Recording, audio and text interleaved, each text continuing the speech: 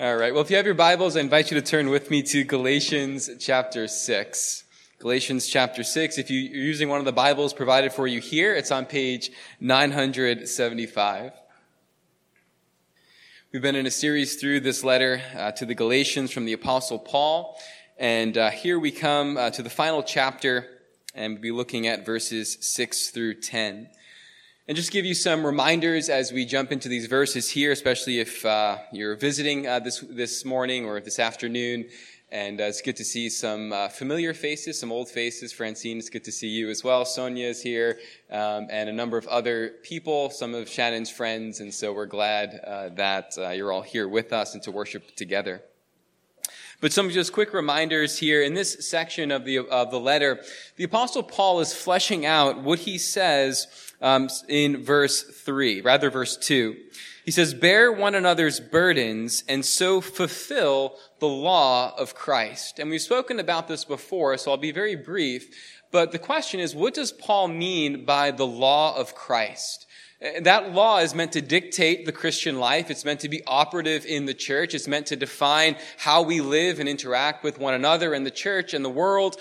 So what is the law of Christ that the Apostle Paul is talking about here?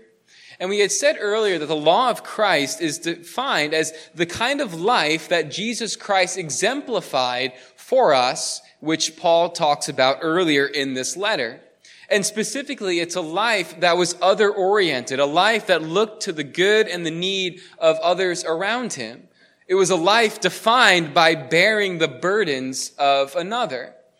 And so Paul gave us three very important verses in this letter earlier that flesh that out for us. Christ as the ultimate burden bearer, the one who considers the needs of others more important than his own.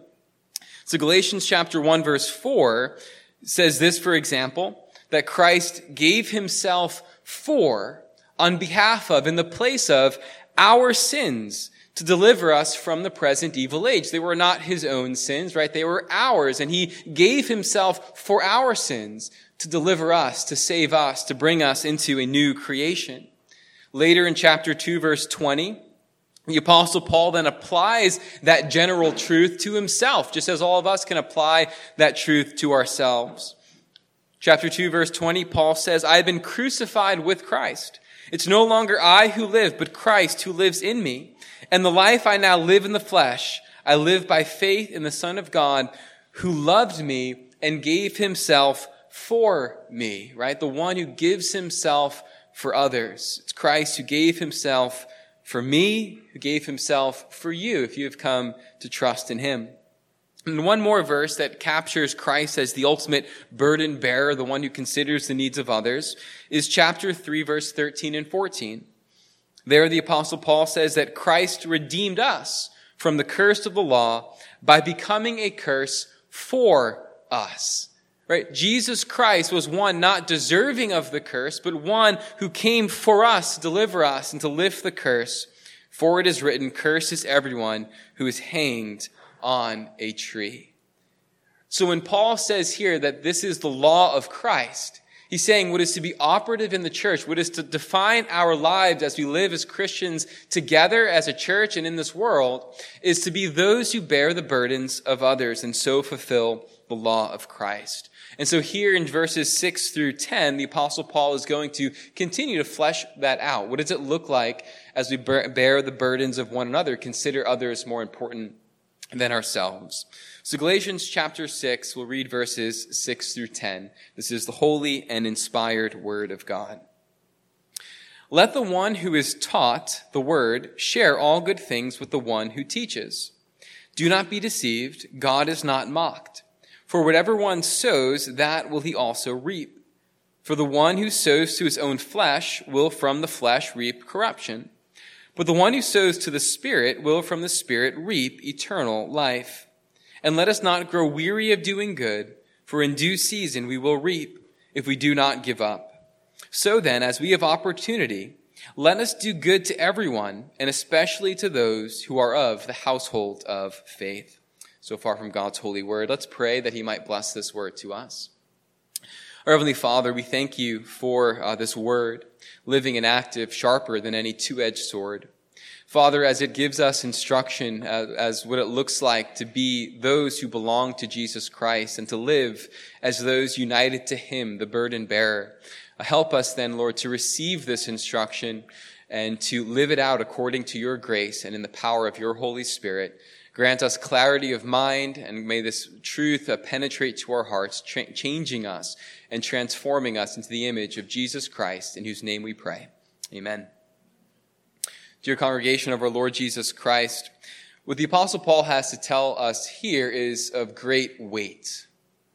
What the Apostle Paul tells us here has great weight because what he's saying here is that the way in which we live today, that the field in which we are sowing, and I'll explain that more, has consequences for eternity.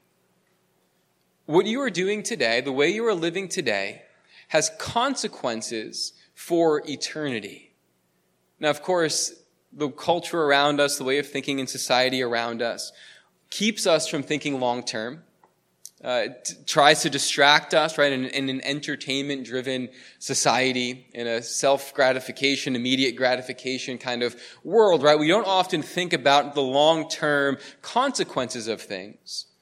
But what the Apostle Paul is speaking to us here is of great weight, because what he's saying here is that the way in which you are living today has consequences for your life in eternity.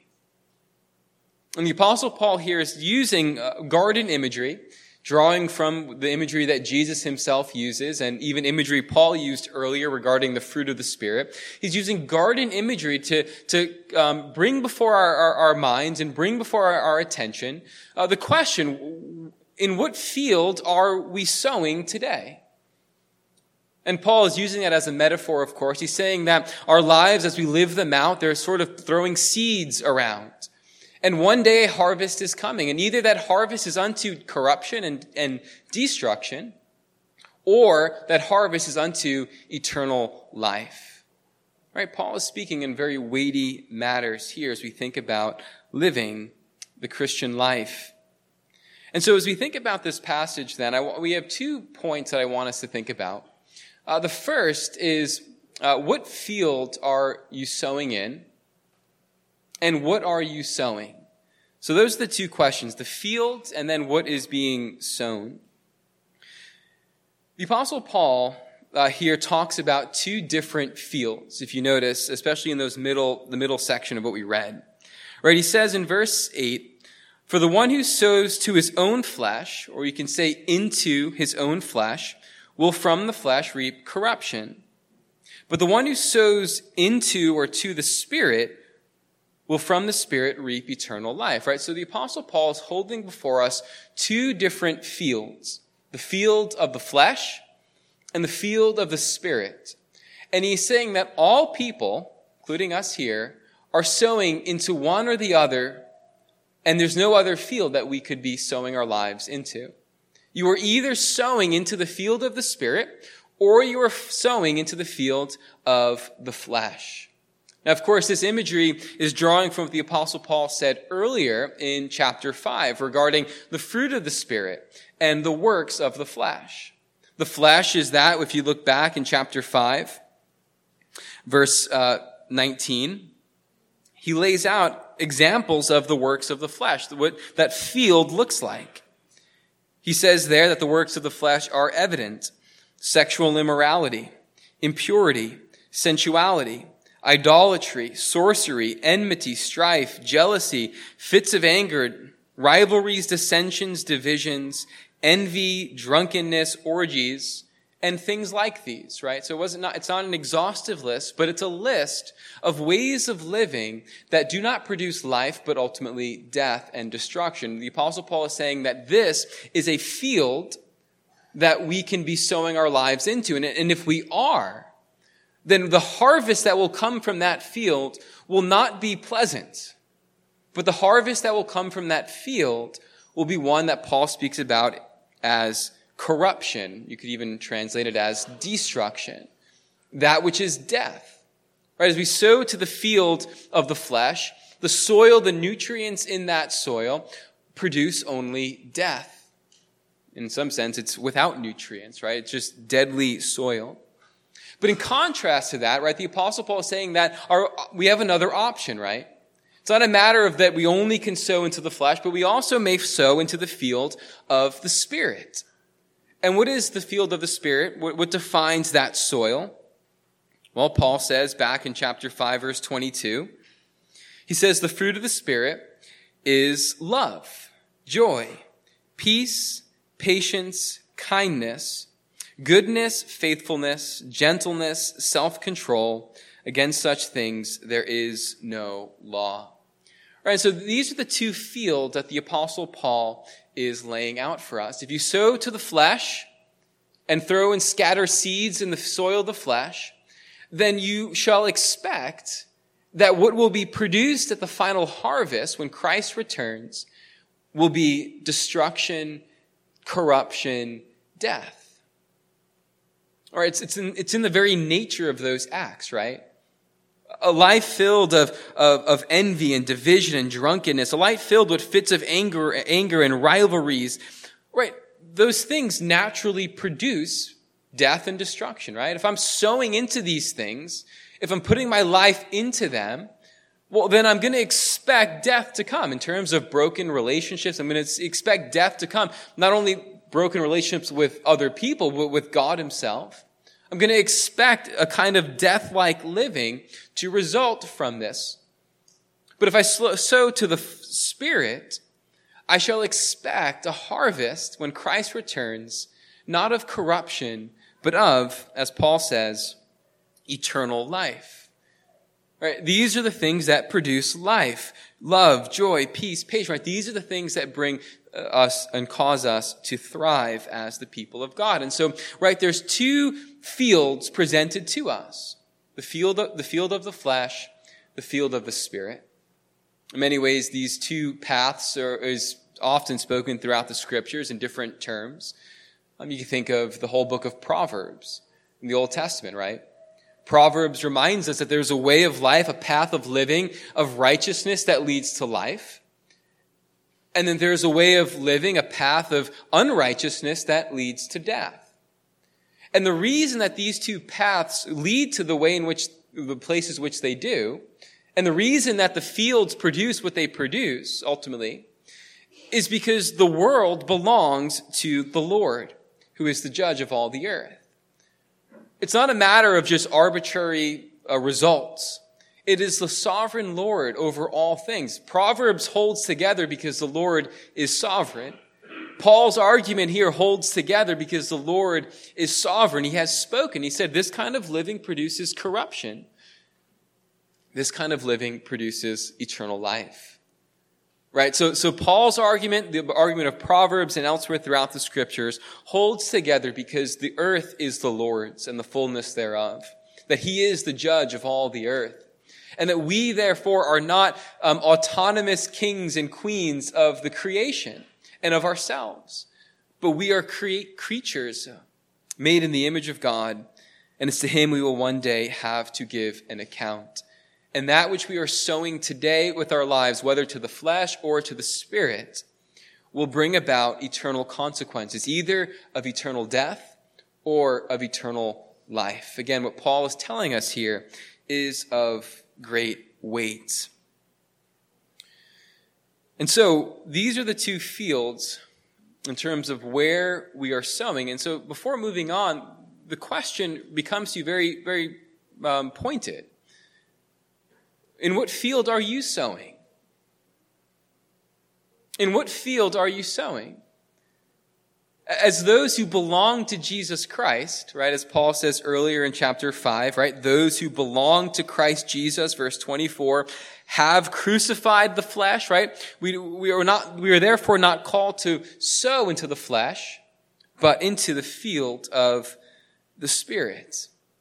And as we do so, we expect the Lord to reward that. Now, of course, not as if our good works and the love and the joy and the peace and the gentleness and the self-control that we exhibit by the power of God's Spirit at work in us. It's not as if those things naturally just require God to reward them, but according to his grace, God has promised that he will reward the good deeds and the good works of his people. Our good works are not those that save us. Our good works, as Paul has been hammering throughout this whole letter, are not that which bring us into right relationship with God. But as those who belong to Christ Jesus, those who are empowered by his Spirit, whom God has sent into our hearts, crying, Abba, Father, we are then to produce these works and to live in such a life and sow to the Spirit with the great prospect and the joy that God, according to his grace, will even reward that which he is working in us. That which he is working in us. And so the Bible holds before us rewards as great motivation, even eternal life, as the Apostle Paul speaks about here for us in chapter 6. And so these are the two fields. And so the question becomes then, what are we to sow? What are we to sow? And the Apostle Paul, kind of bracketing the middle section we've been dealing with, speaks in terms of one very specific thing, and then in a very general sense. Right? So he speaks in terms of what we are to sow. He speaks in a very specific sense in verse 6, and then in a very general, all-encompassing sense in verse 10. So notice first the very specific thing, right? In light of what we've been talking about, the Apostle Paul is giving a very specific way in which we can sow to the Spirit. And he says there in verse 6, let the one who is taught the word share all good things with the one who teaches. And so what the Apostle Paul is speaking about here is that, one, God prioritizes the teaching and the preaching of his word in his church. You can read Paul's letters to Timothy, to Titus, elsewhere, where Paul is establishing a teaching ministry in the church. Myself, Pastor Paul, Caesar as an elder, right? We have a responsibility in the church to teach because God has prioritized that. That the whole ministry of the church flows in many ways, in the highest sense, from the pulpit. Everything we do comes as the Word of God is opened up and taught Sunday after Sunday, faithfully according to what God has for us here. Many of you are familiar with the phrase of expository preaching. Ex is the word, is a preposition out of, from. And so the kind of preaching that we desire to do here is not one in which we gather our opinions and bring them together and teach what we think is wise, but rather our desire is to preach and teach what is contained for us in this word, to draw it out and to exposit, to open it up for us. This is God's priority for his church, right? Now, Paul is then speaking to those who receive that ministry, right? Those who receive the teaching ministry of the church, and he says to them, let the one who is taught the word share all good things with the one who teaches, right?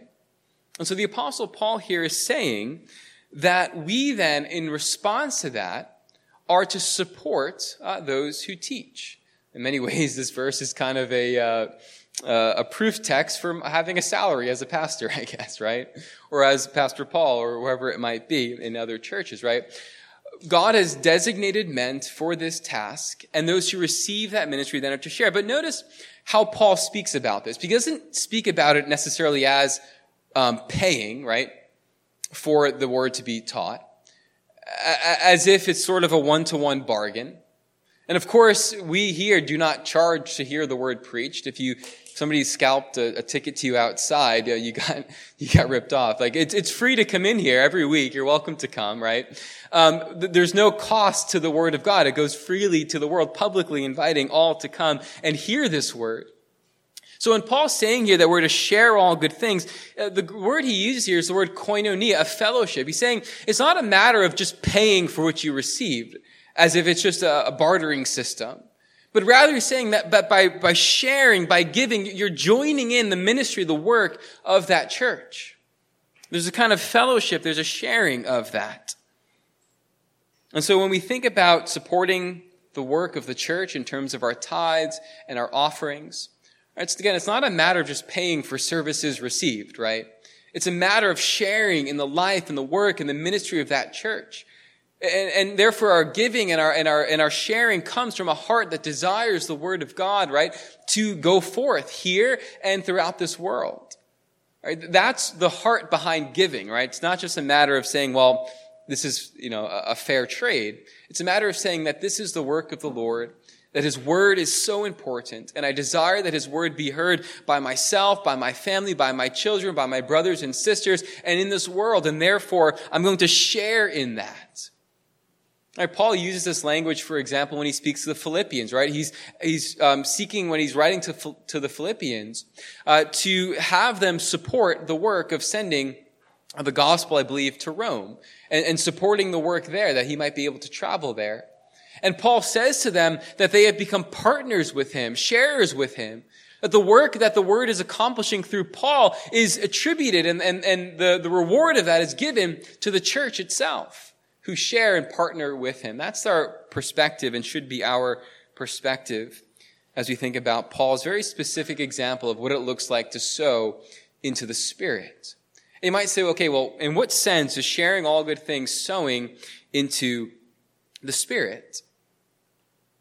Well, again, it reflects something of the fruit of the Spirit, what Jesus, by his Spirit, is producing in us.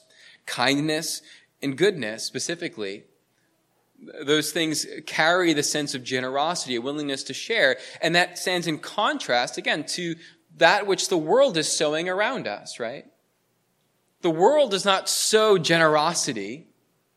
The world doesn't sow a kind of living in which, just like the Philippians, gave out of their need, right? They rather accumulate to themselves, take for themselves, gather for themselves, hoard for themselves, right? That's the kind of life that is sowing to the flesh. But as we sow to the Spirit, our lives are marked by the joy of giving and the joy of sharing.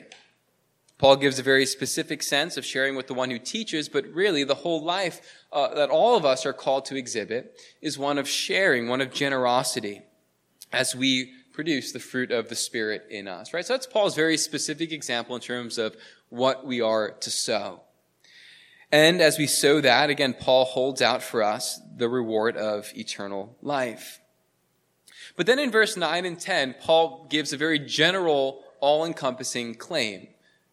Now, we don't know the reason necessarily behind why Paul gave the very specific one, but now in verse 9 and 10, we can see Paul applying the whole life of the Christian as one of sowing into the Spirit. He says there in verse 9, "Let us not grow weary of doing good, for in due season we will reap if we do not give up," right? So Paul is reminding us to have a future orientation to our lives, to live and sow in such a way that we know that what we sow we will reap, right? So Paul is calling us then to consider those things, and in light of that, not to give up, not to grow weary of doing good. And good here is really an all-encompassing term for what it looks like to live and walk by the Spirit. Everything that is encompassed by walking by the Spirit, Paul is saying, do not grow weary in doing that. Consider the harvest. Consider the fact that Jesus Christ is coming again. And that which we sow will one day rise and grow, and we will reap the reward of it. And so then he says in a very general term, verse 10, "So then as we have opportunity." Now, when he says as we have opportunity, the point here isn't to say, well, when there's an open door, that's when I'll do this. Really, what Paul is talking about here, when we have opportunity, saying your whole life at present, from right now as you have life and breath in your lungs, to the moment you die is an opportune time. And in that time that God has designated for you, we are called then to sow into the field of the Spirit. Our whole life is an opportunity, Paul is saying here. Because often we can read that and say, well, I just didn't have an opportunity to do it. Or, well, I just didn't arise in my life. And we can begin making excuses. But Paul is saying that your whole life, from right now to the moment you die, is an opportune time. And you are either sowing into this flesh or into the Spirit. And Paul is saying, let us sow into the Spirit. So then as we have opportunity, let us do good to everyone, and especially to those who are of the household of faith. All right, so Paul is saying then, in a very general sense, that as we think about our lives, we are to be conscious and intentional about sowing into the Spirit, and therefore they should be marked by such things as love, right? Sacrificing, laying down our lives, considering others more important than ourselves, even as Christ himself has done so. To be marked by joy, by peace, right? Being those who are able to reconcile with those around us, right? To do that is to sow into the Spirit. Not to hold on to grudges, not to hold on to enmity with one another, but to forgive and to seek peace and restoration and reconciliation with one another. To show patience, right? It's kind of interesting. I mean, it seems very ordinary. But to demonstrate patience is to sow into the Spirit and so reap eternal life. That's the kind of life that we're called to live. And so it's not to grow frustrated, not to grow angry, not to hold on to things and explode, but to be patient. That is a supernatural fruit of the Spirit. Kindness in being generous towards others, goodness, faithfulness, right? Being true to my word is a fruit of the Spirit. It's sowing into the Spirit. It's saying that I will be true to what I have told the world, to the church, to God. These are things that may seem on the surface very ordinary, but these are really things that are produced in us by the Spirit of God, and therefore they are a matter of sowing into the Spirit. And Paul is saying that as we live a life sowing into the field of the Spirit, producing these fruits, that we're also to have a kind of priority. Now, on the one hand, it's all-encompassing, right? Do good to everyone. You can think of the parable that Jesus told when he was asked the question, well, who is my neighbor, right? Who is my neighbor? And the Pharisees had asked him that question because they had made loopholes to really define in a very narrow way who is their neighbor, to get out of the command to love your neighbor as yourself, right? If I can narrowly define who my neighbor is, then I can define who I get to love and don't have to love. And so they ask him to trick him, who is my neighbor? And Jesus tells them the parable of the Good Samaritan, right? The one you see in need is your neighbor. Regardless of who they are, regardless of where they come from, regardless of their status in this world, the person you see in need is your neighbor, period, right? And so Paul is saying then, as we live out this life, sowing to the Spirit, that we're to do that in relation to everyone, to all those whom we see around us, all whom the Lord brings into our path. And so we do it to everyone, but then Paul gives a kind of priority still, where he says, at the end of verse 10, especially, right, so not exclusively or only, but especially, right, having a sort of concentration here, especially to those who are of the household of faith, right? And so he pictures the church, the people of God, as a household, as the family of God, as brothers and sisters, with Christ as our elder brother. And he's saying that we are to, especially as we think about our lives, sow into the Spirit in terms of how we live with one another here. Paul is saying that we should have a priority in our life to show love and joy and peace and patience and kindness and so on to those who belong to the household of God, to our brothers and sisters. And just as the question, who is my neighbor, is answered by the one you see in need, well, then who is of the household of faith? Who is my brother or my sister? Well, first and foremost, they're right in front of you here. Look to your left, to your right, behind you, right? These are your brothers and your sisters whom you're called to show such things to. But also not only here, but as God's people gather throughout the world. Our brothers and sisters in West Sayville, as some of our members here are there for the wedding tomorrow. Our brothers and sisters in Jersey City. They are of the household of faith. Our brothers and sisters throughout this world. It's to them that we are especially to show love. Think about our brothers and sisters in Cape Coral, Florida, who have undergone great destruction there to their building, to their homes. What does it look like to sow into the Spirit?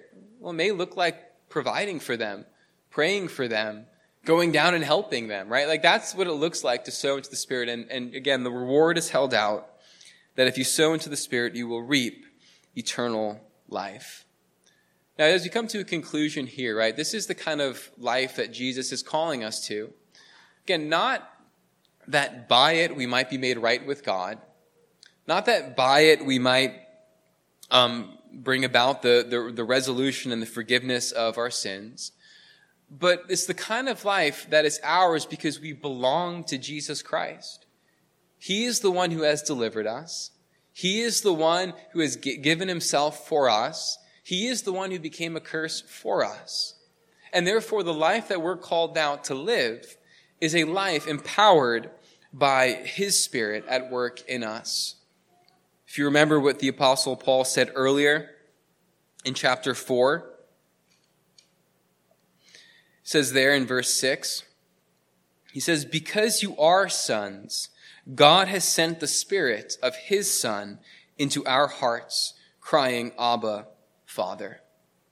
The spirit of the burden bearer, the spirit of the one who considered the needs of others more important than his own, the spirit of the one who laid down his life for his brothers, the Spirit of Christ, the Spirit of the Son, has been sent into our hearts. And it's in light of that we are then called to sow into the Spirit, to keep in step with the Spirit, to walk by the Spirit. And as Paul said earlier, if we live by the Spirit, let us keep in step by the Spirit. That is what we're called to do as the people of God. And so, brothers and sisters, what Paul holds out for us as the church is of great joy for us, right? Sow into the field of the Spirit and reap eternal life. But if you are outside of Christ, the invitation comes to you this morning. Come to him by faith. Trust in him alone. And receive from him his Spirit, that you may then live a life pleasing unto him, and a life that leads not to corruption and destruction and death, but one that leads to eternal life in the presence of God, to glorify and enjoy him forever. Amen. Let's pray. Our Heavenly Father, we thank you for your word, as it instructs us, as it leads us. Father, may you grant us the humility to receive your word, and may you also strengthen our faith that we might walk according to the Spirit. Father, may we take account of what our lives are sowing into, where we are scattering seed. Father, where we may be scattering and sowing to the flesh, may you correct us and cause us and grant us repentance. And Father, instead, may we sow by your grace to the Spirit, with the great hope of reaping eternal life. And so, Father, also give us then a future orientation to think not only about the immediate present, but also to consider where our lives are ultimately heading and what harvest they are ultimately producing. And so, Father, we ask that you would then cause much seed to be scattered here, seed of eternal life, seed that is sown unto the Spirit, in order that we might be benefited by that as we grow and as we look to Christ, and that Christ himself would then be glorified as the fruit of the Spirit that belongs to him is being produced here among us. And so may the name of Christ be praised, and we ask it in his name. Amen.